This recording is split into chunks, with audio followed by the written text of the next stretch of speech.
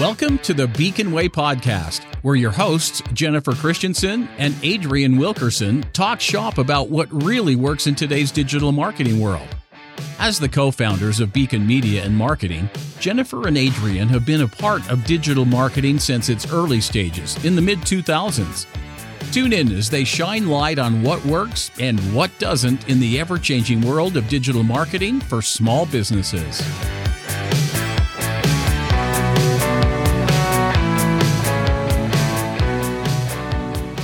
Welcome back to the Beacon Way podcast, and really excited today. This is Jennifer Christensen, one of your hosts. Really excited to have Dan Fantasia. Am I saying that right, Dan? Fantasia? Yeah, that's right. Yeah, I love that. It's my favorite Disney. So there you go.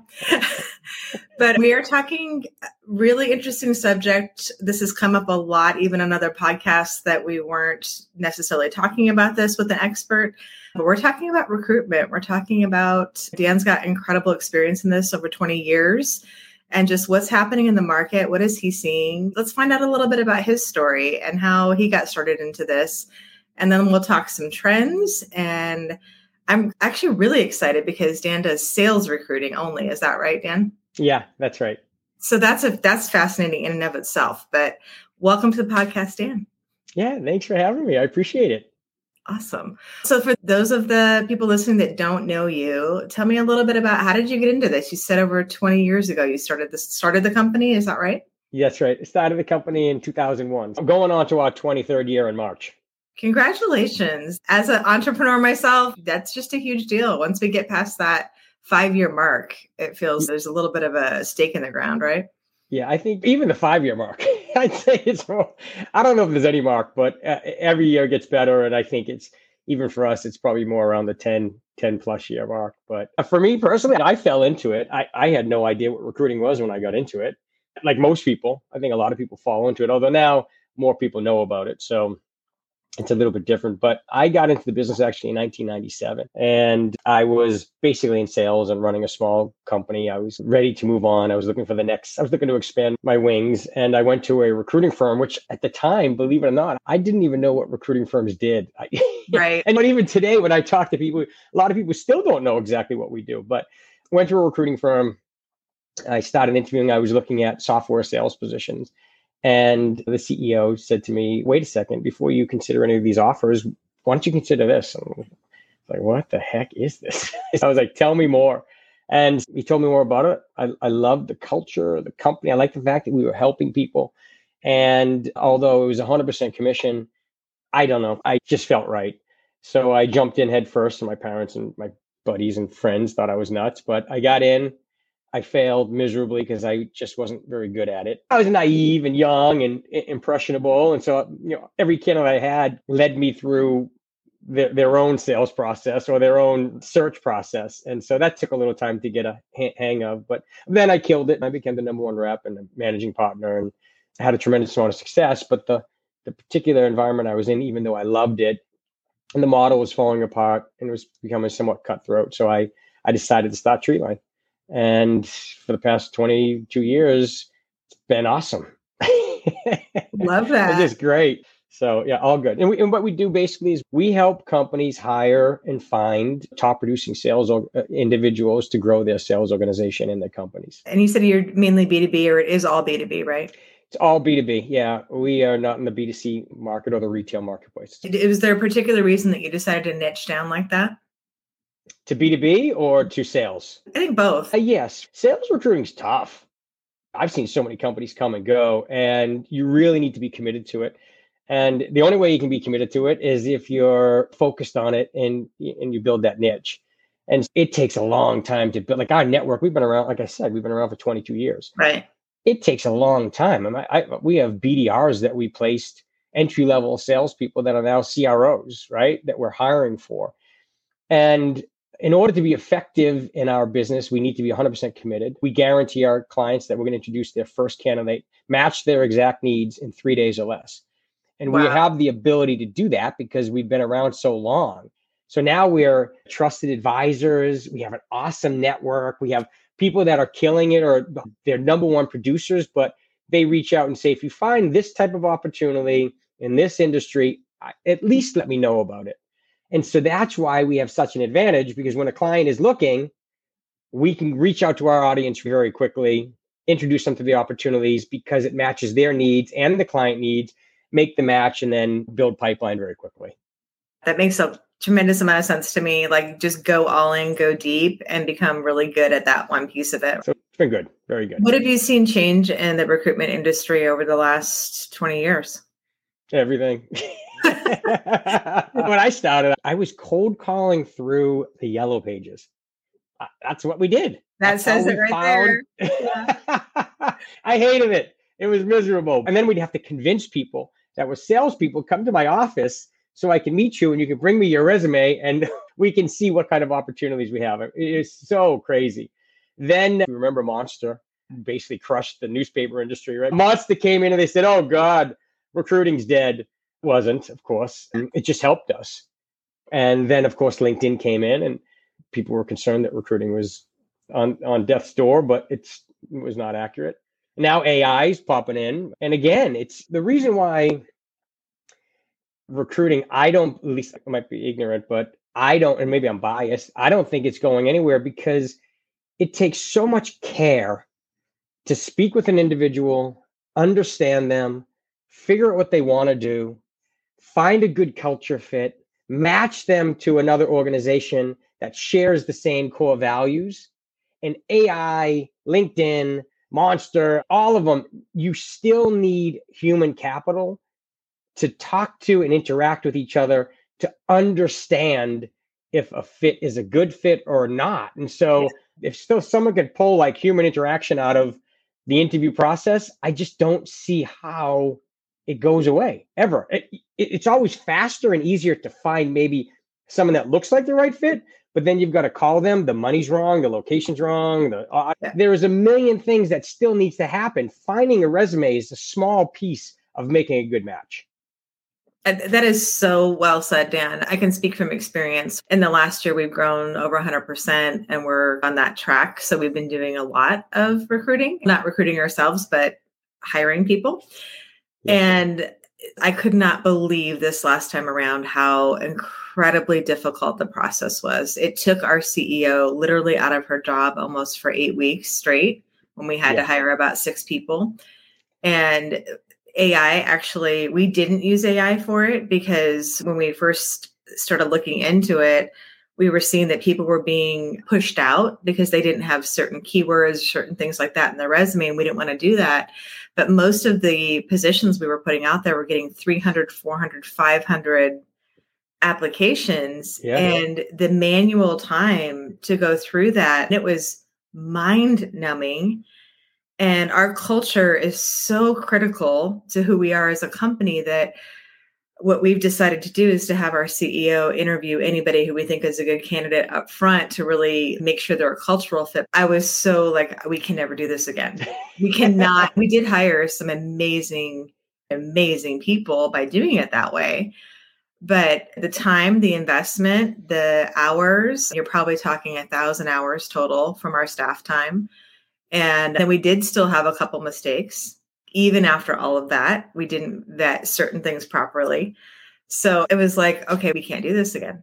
And I've talked to other companies, other founders, other people in the same position, and they complain about recruiting probably more than almost anything. I would say that's why we started helping with marketing, because we're helping a lot of clients market even their culture to try to get the right people that will match with them, to try to at least take some of that burden off internally. So tell me how you solve that for companies like us and other companies. You told me, I think before we got on this, 3 or 4 days, you try to help people find the right? We not hire, but within 3 days, we guarantee you will find a person that matches your exact need. So you tell us the requirement, we will get you that person. I'm not saying you're going to hire them. It's beginning the pipeline. And the reason why that's so important is because we want to make sure that our clients know how serious we are about their searches. If it goes a week or 2 weeks without a single submittal, you've got a problem with the search firm you're working with. So our goal is to find that at least the first one right away. And usually it's not just one. Usually we're building pipeline very quickly. But that urgency and the importance is there because Typically, it's somewhere between 6 and 10 candidates. So between 6 and 10 candidates, we have vetted them. They're interested. They are qualified. They know the company. They know the website. They know the job description. They know the compensation structure. They know everything. The question now is, are they the right fit for you or not? But what we're doing is we're reducing all of that noise and that time. People, they underestimate how challenging it is to recruit. So not only do they spend thousands of hours, but they also get C candidates, and they end up hiring the best of the worst because they just don't have access. They don't do this every single day for 22 years and know who all the players are. Regardless of the industry, we are excellent at recruiting and finding the talent you need. And so for our clients, we also built software that gives a three-dimensional resume to really understand and give a quick snapshot of who the candidate is. But of that 6 to 10, so we're reducing the time and the effort and all the work that you'll put into this. We bring you the right characteristics, the right background, the right individuals that are qualified and interested. Now it's who's the right fit. And if all of them are wrong, which is not likely, but we are learning as we go, the company's learning as they go, we figure it out, we fine tune, and we continue to build pipeline until they find the right fit. Yeah, I love that. So how have you been able to build, it sounds to me like you've almost you built expertise in knowing what to look for, right? You've got such a great niche in this niche, sales, B2B. These are the things that are probably specifically more than like probably most businesses know what to look for, right? Because you see the success over and over. That makes so much sense to me. That really works the same with what we do with digital marketing. Like we've been doing this 11 years. So we see this, we know what works, and we specialize in certain industries. So we know, okay, that worked in New York for this industry. We can reapply that for this client in Texas. We see the same trends. So besides that deep institutional knowledge, which is to me is hugely valuable, have you built community as well? Have you built people that know you guys? They've maybe been in this sales position with you and they're part of your community, and then maybe they go to a different company and they're a sales position. Yeah, does that work? Absolutely. Huge. Yeah. Our referral network is gigantic. And by the way, there's two audiences that we work with. One is the candidate or the job seeker, and one is the client. And they crisscross. Yeah. One day a person's enterprise account executive, and the next day they are maybe a sales manager looking to hire from us. Or a CRO, and then they're CRO, right? Total sense, yeah. Yeah. So we're helping them advance their careers. We call it changing lives. We have a goal. Right now, we've changed over 3,300 lives since our inception, and we want to be at 6,000. So by 2030, we're doing everything we can to really help people advance their careers, and it feels good. It feels great. Yeah, that's wonderful. I agree with you back to the trending and the AI. I've been speaking a lot about AI. I'm part of the Marketing AI Institute. And so I've dove into it pretty much head first. I'm like, however I feel about it, I believe when things are changing, it's good to find out what are the opportunities? What do I need to learn about this? And plus, I just love learning. But I completely agree with you. The type of knowledge that you have and the ability to even have community and people that you can resource is exactly what AI can't replace and won't replace. And if anything, it'll become more valuable. I really believe that. The more that you have that ability to sift through the noise, you can use AI eventually, probably, or maybe you're even using it now to maybe make some of your systems a little easier, your processes easier. I think all of us are going to eventually do that so we can compete better. But it's going to be that human capital part of being able to analyze, have community, your own brand that people are connected to, that's going to really have the higher value. Just think about if you were interviewing at a company and you didn't meet anyone there, you need people. We're going to work together on teams together. And so there is human interaction. I don't think AI will replace the recruiting industry. And anyone that says it will, I think, doesn't really understand the recruiting field. Yeah. The only thing I could see it replacing, and it's already happening in our industry, is I would say the players that are just doing really shoddy work. So Totally. Yeah. So if they're not doing anything better than a bot can do, then I feel like they deserve it. So Right. no, I completely Right. agree with that. So what do you see trending? Had mentioned before we got on this call that we've been following some really good information in the financial markets from Vistage and some of the other sources that we're a part of. And I really appreciate just that kind of forward trending as a business owner. What do you see from your side in recruiting? I know it's changed dramatically over the last 20 years. I can't even imagine 2008 for you. But what do you see in the next 5 years? You said 2030. What do you see as you're moving forward? Yeah, it's hard to tell. Right now, what we see is companies are, I'd say companies and VPs and CROs, they're worried, right? They're not hitting their numbers right now. They're feeling pressure to hit those numbers. Things have slowed down a little bit. And so as a result, it's hard to tell. I'd like to say, and usually coming into Q4, we have a big uptick in activity, which we have had some uptick this past coming into Q4, but not crazy. So I don't know. We're usually a leading indicator, right? We see when the market starts to struggle, salespeople start to get let go. Right. And when it starts to pick up, salespeople start to get hired. And so if we're talking about the economy, I don't know.